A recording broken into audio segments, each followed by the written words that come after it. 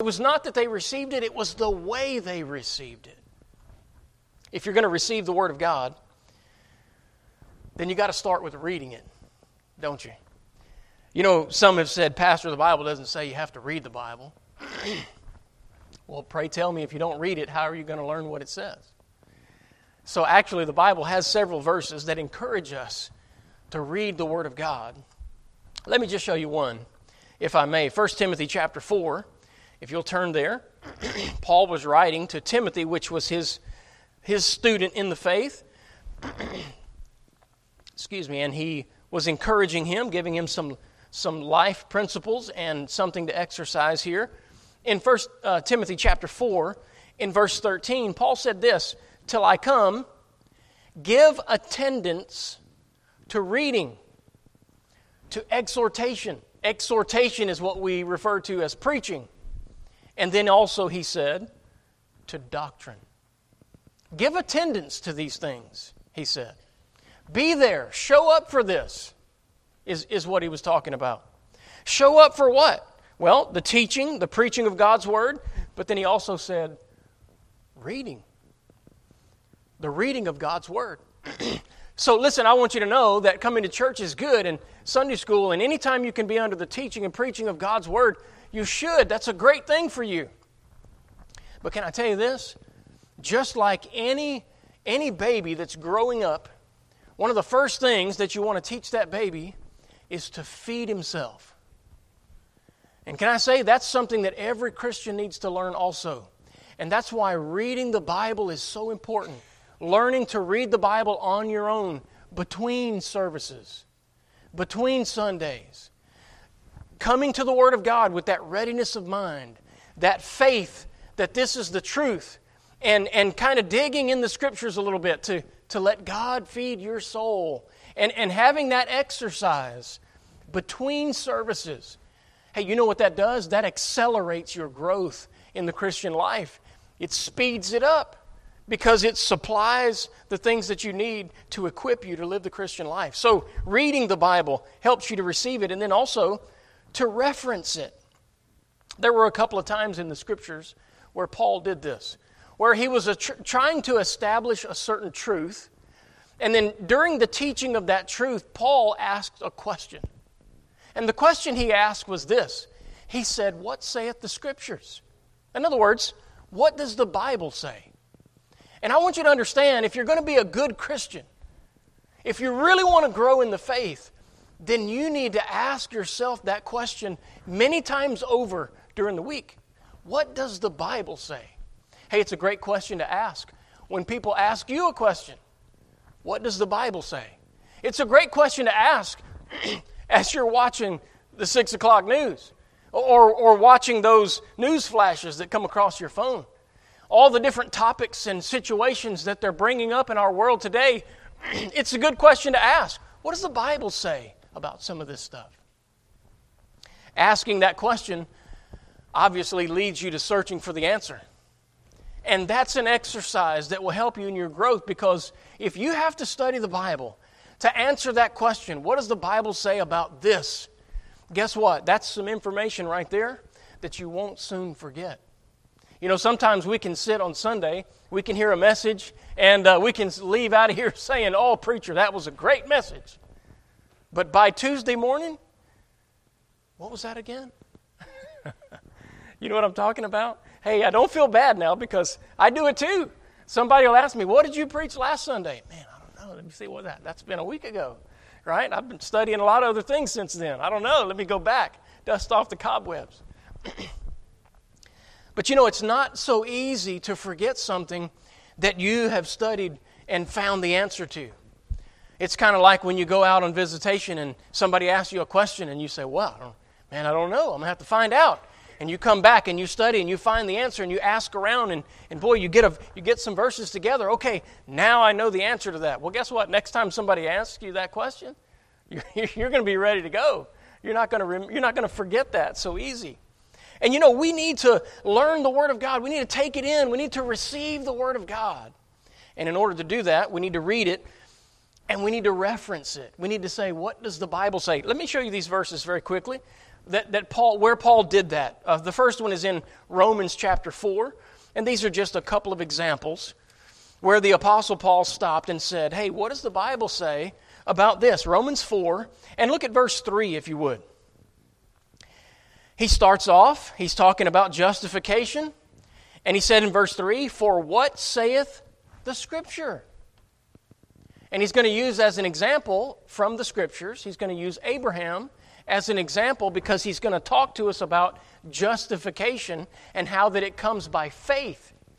Justification comes by faith, not by our works or our efforts. We're not saved because of what we do. We're saved through Jesus Christ because of what He did. So our faith in Him is what brings salvation, right? And so Paul's teaching this principle in the book of Romans. In chapter 4, he comes to this place where he says, so what does the Bible say about this? And he answers the question. Abraham believed God, and it was counted unto him for righteousness. And you and I are saved the same way Abraham was saved. Now, by the way, don't believe those would-be Bible scholars who go around saying everybody in a different age was saved a different way. There's only one way of salvation. And there is a scarlet thread through the Scriptures from beginning to end that represents the blood of Jesus Christ. Those in the Old Testament were saved by faith, just like Abraham, because they were believing God for the offering that was going to come, the Lamb of God that was going to take away sins on the cross. That was Jesus. They looked forward in faith, believing that God was going to do this. Now, we in the New Testament era, in the modern day church, we are looking back on the event that already happened. It should be easier for us to believe than it was for them. But it isn't. It takes the same amount of faith because we didn't see it just like Abraham didn't see it. He had to believe it was coming. We have to believe that it has been. And we look back on the cross where Jesus paid it all. He paid for all of our sins. The Bible says, for God so loved the world that He gave His only begotten Son, that whosoever believeth in Him should not perish, but have everlasting life. Hey friend, have you put your faith in Jesus Christ? If you died today, would you go to heaven? Do you know that for sure? The Bible says you can. These things have I written unto you, that believe on the name of the Son of God, that you may know that you have eternal life. 1 John 5:13. God wants us to know this. And how do we know this? By knowing the Bible.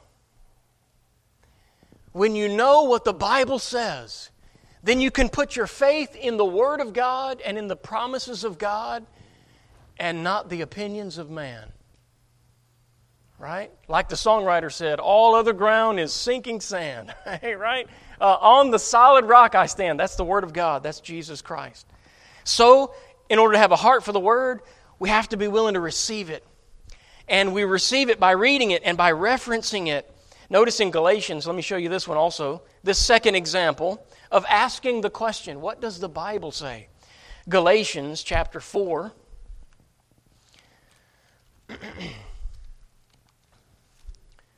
And verse number 30. Galatians 4 and verse 30. Again, Paul's asking this question. Nevertheless, what saith the Scripture? Cast out the bondwoman and her son, for the bondwoman shall not be heir with the son of the free woman. All right, so he's contrasting the two, and he's making a theological point here. And during this conversation about this, he says, so what does the Bible say? And you know what? You and I would be profited if we would get in the habit of asking that same question in our discussions of life. And while we're talking about truth, what does the Bible say? Let's always go back to the Scriptures. Let's base our conclusions on what the Bible teaches, not on what we feel or think in the moment. What does the Bible say? Hey, when we do that, you know what we're doing? We're receiving the Word. And that is showing that we have a heart. A heart for the Word of God desires the Word of God.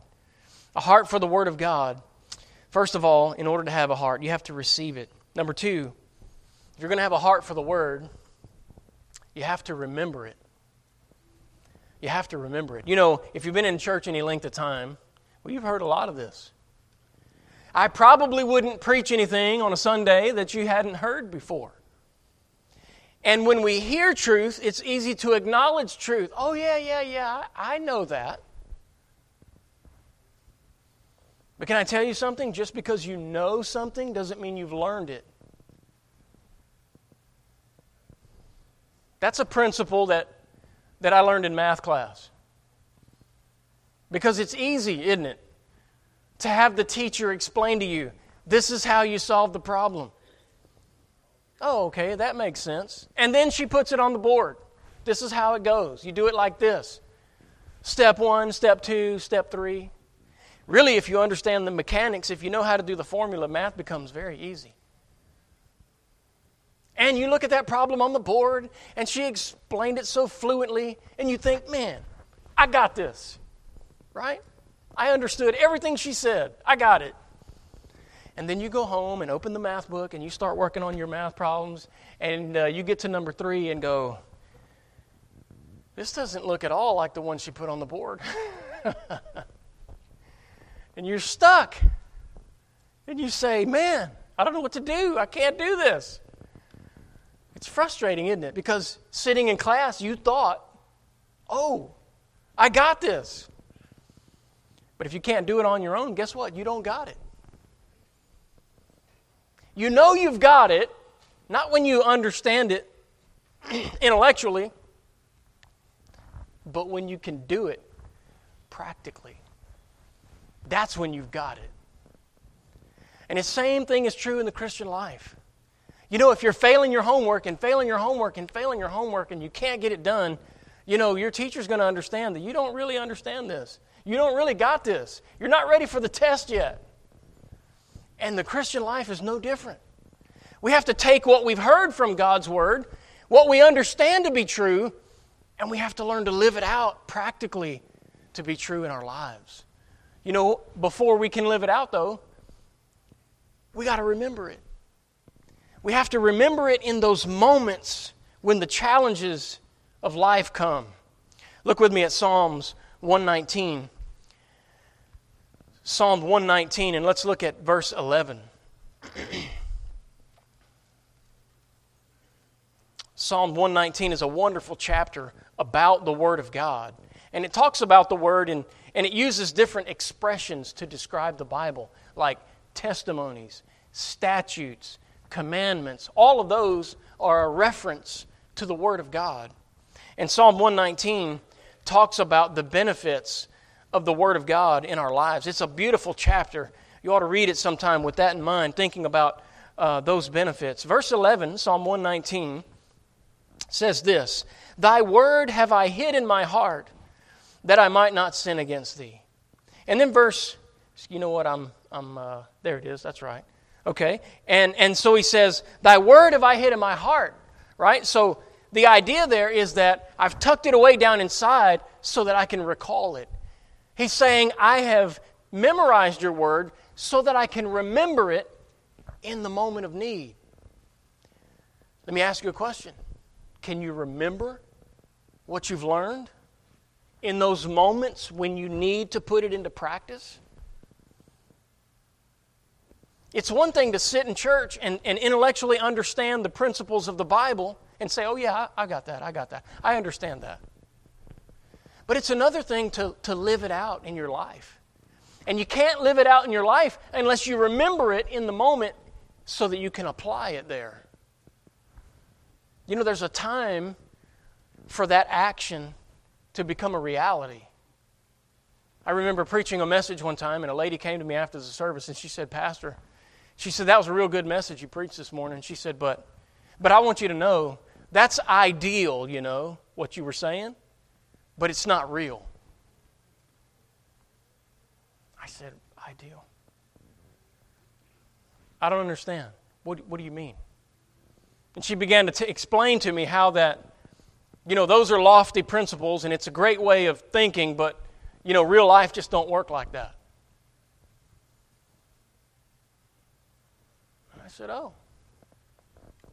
Oh, okay. I said, I got you. I understand.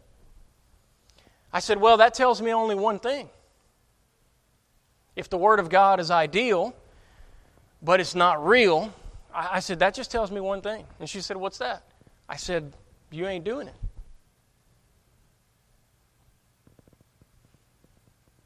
If the Word of God is not getting down into reality, it's because we aren't living it like we should. Because we're not doing what it says. Or it would be real.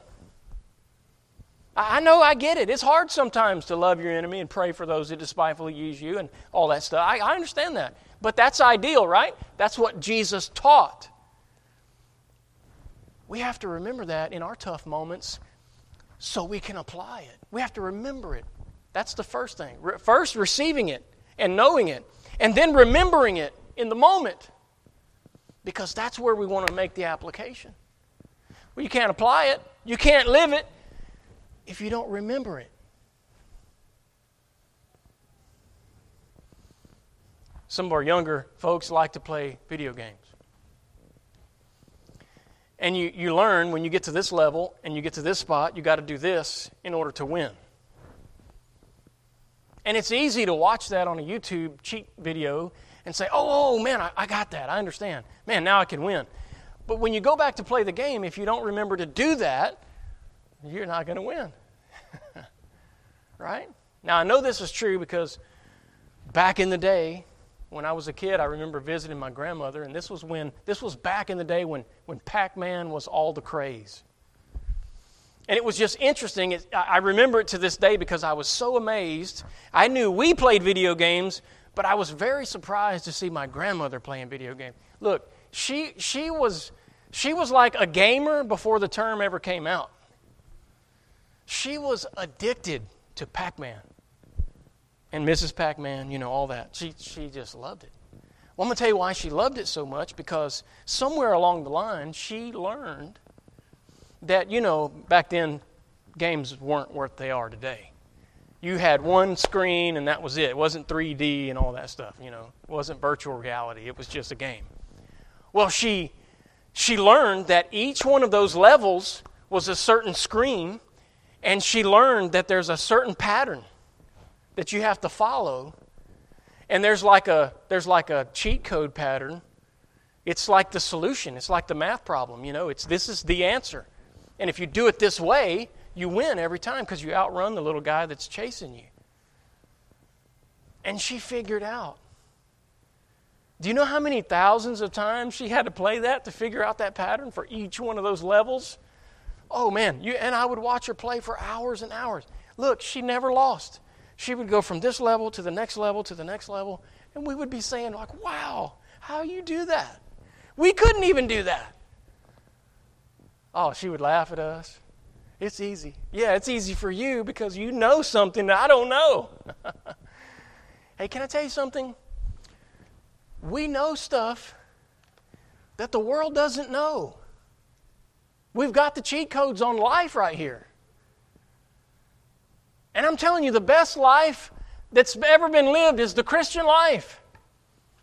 That's why David said, make me to go in the path of thy commandments, for therein do I delight.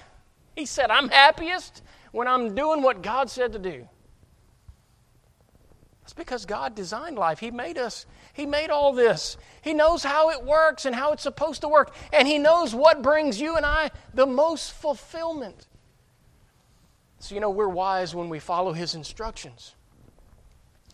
First, we have to receive those instructions, and then we have to remember those instructions. The psalmist said, I've hid your word in my heart. But you know what a lot of Christians say? Oh, Pastor. Oh, they say, oh, no. Oh, look, I'm horrible. I cannot memorize the Bible. Just can't do it. Really? You know your address?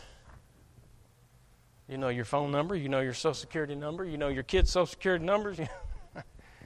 The truth is, we remember what we want to remember. Right? Hey, anybody ever moved? That means you had to unlearn that address and relearn a new address, right? Did you remember that? Then you can memorize. Now, I know cell phones have kind of erased our ability to memorize phone numbers. We just don't do that anymore because they're all in there. That's really sad, because then when it goes dead or it's broken, you can't call anybody. But you know, there was a time when we could quote 10 or 12 phone numbers of our friends and family members. We can memorize. The truth is, there's a way to memorize. There's a method to memorization. You just have to know what it is. Let me just give you a couple of thoughts. First of all, if you want to remember God's Word, you have to repeat it. Repetition is the key to learning. That's how you memorize something. You have to repeat it over and over and over. My grandmother memorized the patterns of that game. And this was a grandma. If she can do it, you can do it. Now, I'm not promoting Pac-Man. I'm saying she can memorize, you can memorize. But you just have to do it enough times for it to be placed in your memory. You know the old saying says, use it or lose it. So if you read a Bible verse one time and go, oh yeah, I get that. Well, if you don't ever read it again or come back to it, you're not going to remember it. You're not going to be able to quote it. So unless you have what they call a photographic memory, you can't depend on that. You're going to have to repeat it over and over. You need to write it down on a 3x5 card and maybe put it on your refrigerator, or maybe put it in front of you in the car somewhere where you can frequently see and acknowledge and remember that verse. That'll help you memorize it. You're going to have to not only repeat it, but you're going to have to recite it. Saying it back to yourself, that's another level of effort as opposed to just reading it. Now, if you want to look these verses up, Isaiah 28:10 tells us about repetition and about memory. Now, when I say repeat a verse to memorize it, I don't mean like 3 times. I mean like 10 times, right? And if memory is a little hard for you, then maybe it's 20 times, right? But the real key to memorization is enough times until it sticks. So I don't know what the magic number for you is, but over and over and over. Another good way to memorize verses is to write it out and then to scratch out certain words as you repeat it over and over until the whole thing's blank and you're quoting it verbatim. By the way, when you do that, don't think you've got it memorized. You've got to do that for many days in a row and all of that. And there's a lot of science behind all that. We won't get into it. But the Bible talks about repetition, line upon line, precept upon precept, here a little, there a little, okay? And you got to frequently come back to those verses to keep them in your memory, because if you don't use it, you lose it. So repetition, and then recitation.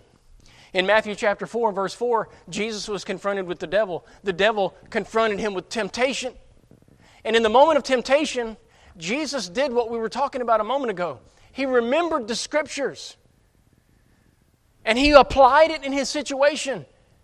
He recited it. In Matthew 4:4, he said, "It is written." And then he quoted the Scriptures. You know, there are times when you're going to need to quote the Scriptures back to yourself. And you are always going to need to remember what the Bible says in order to do what it says in the moment, whether it's temptation or some other thing that you want to obey from the Scriptures. To have a heart for the Word, you need to receive it. You need to remember it. Number 3, you need to retain it. I'm talking about retaining the Word of God in your life, not just in your mind.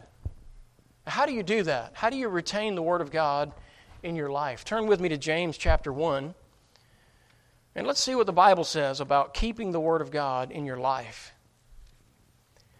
In James chapter 1, verse 22,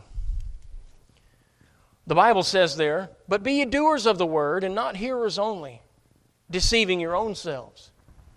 Now you and I know, we all know that one, right? That deceived Christian. You know, the one that they think they walk on clouds? They think they're made out of fabric from heaven, right? They're deceived because we know better. We know their life don't match up to that. That's what James is talking about. If you're just a hearer of the Word, but you're not a doer of the Word, if you don't really live what you learn, then he said you're just deceiving yourself. And that's what we do when we say, I know that, I understand. Because we don't truly know the principles of the Bible until we live them. right? Not just when we learn them. In verse 23, he said, if any be a hearer of the word and not a doer, he is like unto a man beholding his natural face in a glass. For he beholdeth himself and goeth his way, and straightway forgetteth what manner of man he was. I want to come back to this thought tonight. But he says in verse 25, but whoso looketh into the perfect law of liberty and continueth therein, he, being not a forgetful hearer, but a doer of the work, this man shall be blessed in his deed. Hey, did you notice how in verse 22 he talks about the Word of God, and in verse 25 it becomes the work of God? How did that transformation happen? How did the Word turn into work? Serving the Lord. It happened when you put the Word into practice. That's when you start living for the Lord. That's when you start serving the Lord. That's when it goes from just being a word to becoming a work. Now, this is something I do for Jesus. And by the way, that should be our motive. Why are we here today? Well, ultimately, we're here for the Lord. We're here because of what He did for us. We're here because we love Him. John said we love Him because He first loved us. And why would we have a desire to learn the Bible and to live the Bible? Not just for the benefits that it brings, but we have a desire because of Him. He is our why. He's the reason why we do what we do.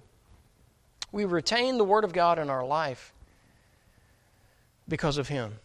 So, in order to retain it, or put it into practice, or keep it alive, keep it going, we have to remember it, we have to repeat it. In Psalm 119, we can turn it back there for a moment. In verse 16, Psalm 119, verse 16, the Bible talks about retaining the Word of God in our lives. In verse 16 it says, I will delight myself in thy statutes, I will not forget thy word. You know, so we have been practicing that on Wednesday night, coming back to what we heard on Sunday, so we don't forget it. Because it is easy, isn't it? It is easy to forget what we heard, to forget what we learned. I was studying for this message this week and came across another message. And I thought, man, I remember this. I remember studying this. I remember preaching this. I remember. And I thought, but you know, wow, I guess I had forgotten it until I came across these notes. We do that, don't we? And sometimes we catch ourselves in real life situations where we don't do what we know we should do. And afterwards we think, man, I know better than that. I know I should have. Right? And we correct ourselves. Hey, this is the work of living the Christian life. We have to repeat the Word of God. Revelation chapter 2, verse 5, where He challenges the church there to go back and do the first works. And you know, in order to retain what we've learned in the Christian life, we have to live it out. And sometimes we find ourselves getting corrected by God, and we have to go back and pick up and start doing again what we once knew and what we once practiced. But somehow over time, we let it fall away and we stopped. So what's the answer? Go pick it up. Practice it again. Put it into practice in your life. And repeat that. Hebrews chapter 5 in verse 12, there's a passage there where he's talking to some people and he says, you know, you folks ought to be teachers. But right now, what you really need is for someone to come teach you again. Why? Because they had forgotten some things and they had let the practice of some things fall away in their Christian lives. And when we do that, we slow and we stunt our own growth. We really go backwards instead of forwards. I appreciate these guys putting these verses up here. He says, you have need that one teach you again, which be the first principles. Man, you need to go back to elementary school. You ever needed to go back? I'm talking about in the Christian life. You ever forgotten or maybe realized that you haven't been doing some things? I'm talking basic, simple things that you would have said, oh, I know that, yet you haven't been doing it. And that's what the Hebrew writer is saying. Hey, because of that, he said, you're like the one that needs milk again, like the babes. You're not ready for strong meat. There's a lot of people, there's a lot of Christians who think they're ready for the strong stuff, but they would choke on it. They're not really ready for it yet.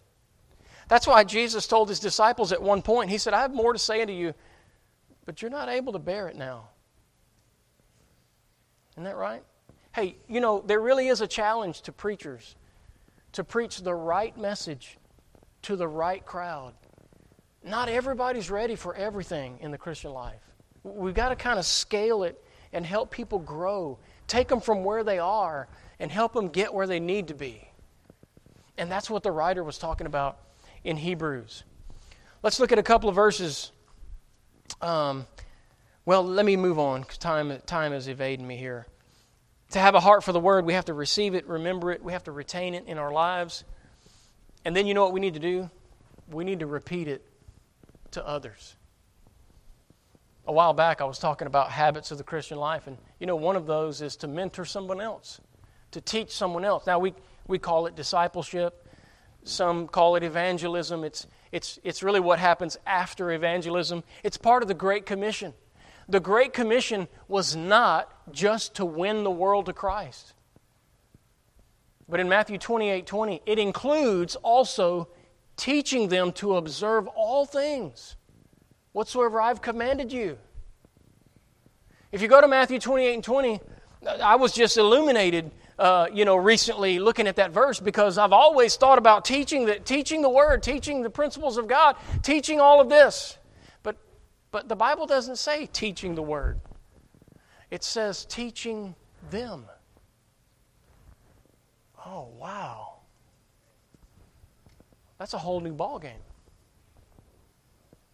It doesn't say just teach it. Now, there's a place where the Bible says preach the Word.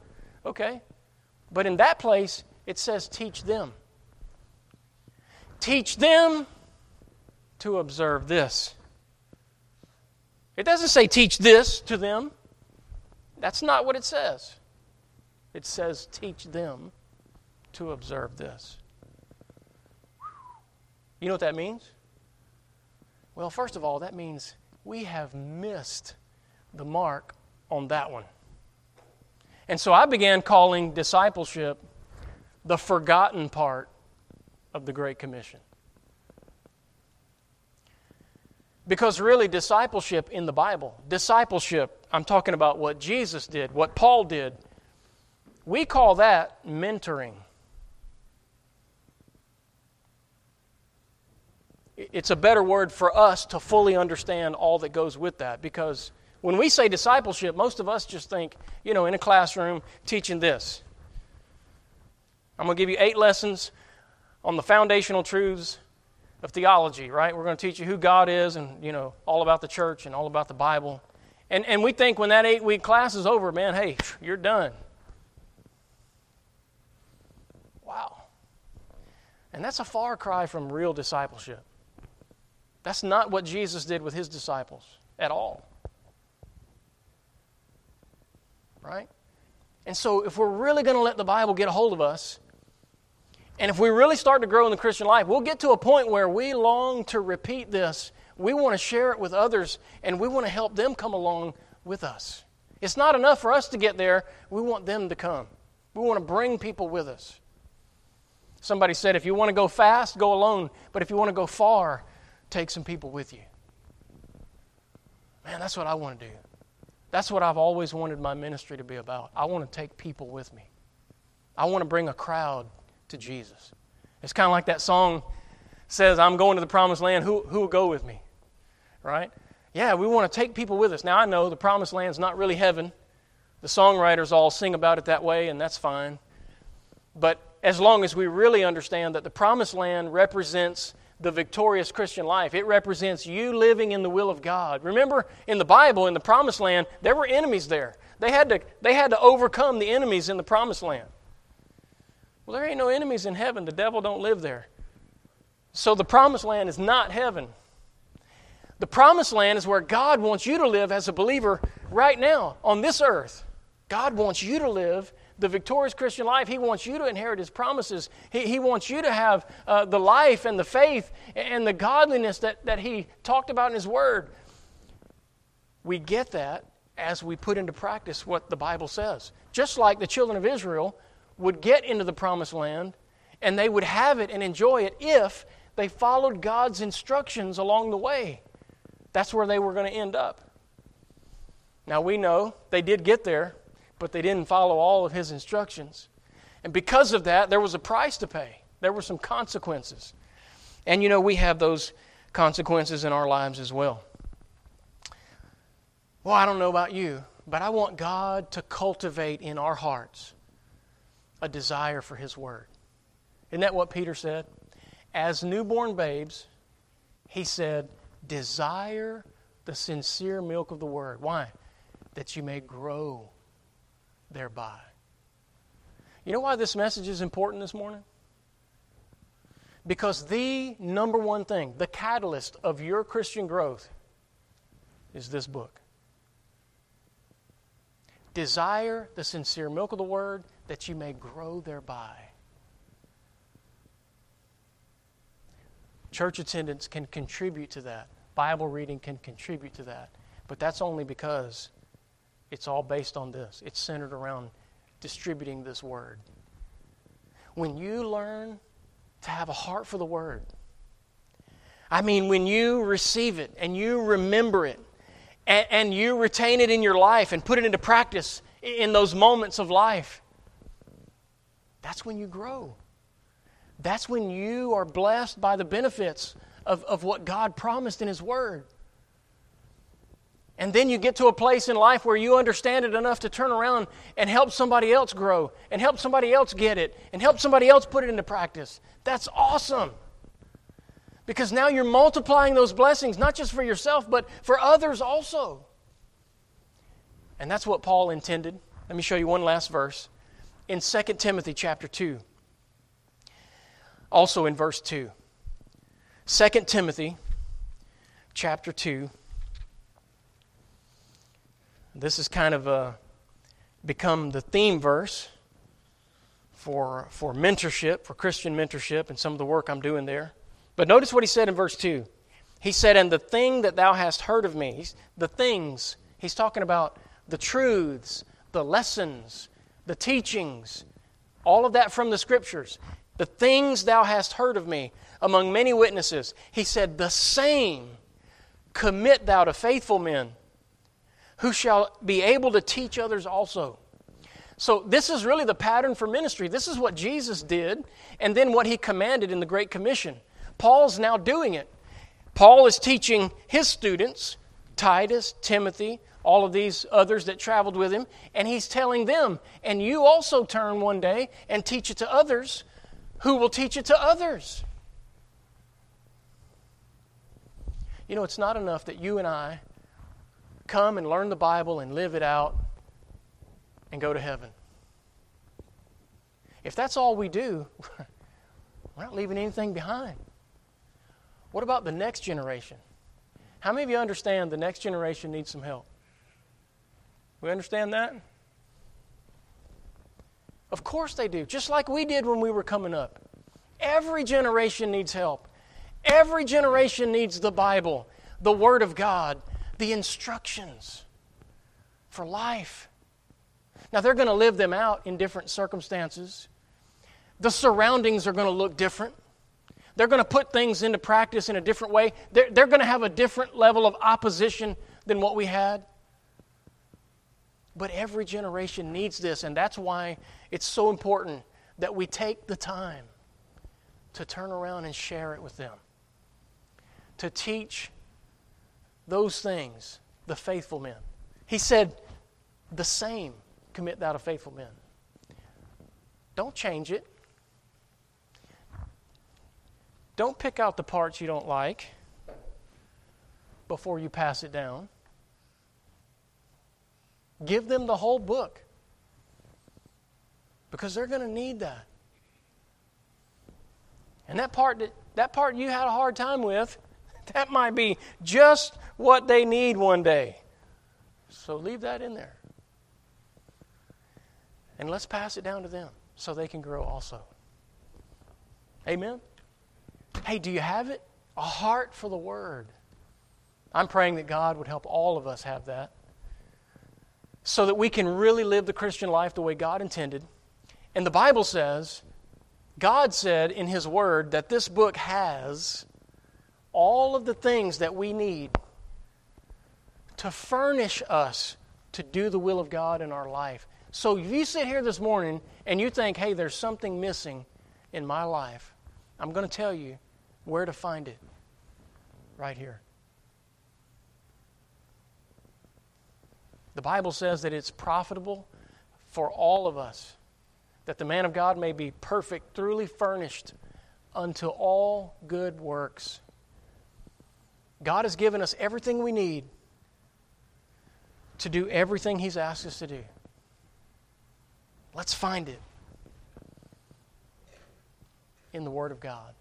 Let's be like those Christians who eagerly went to the Word of God, ready to obey it. And God will bless you as you do. Let's pray together. Father, how we love you today, how we thank you once again for your Word. And we do ask, Lord, that you would empower us as we live it, as we learn it. Lord, help us to put it into practice. And then one day, Lord, as we learn it, give us opportunities to pass it on, to bless and help and share it with others, that they too might have a heart for the Word. In Jesus' name we ask. Amen.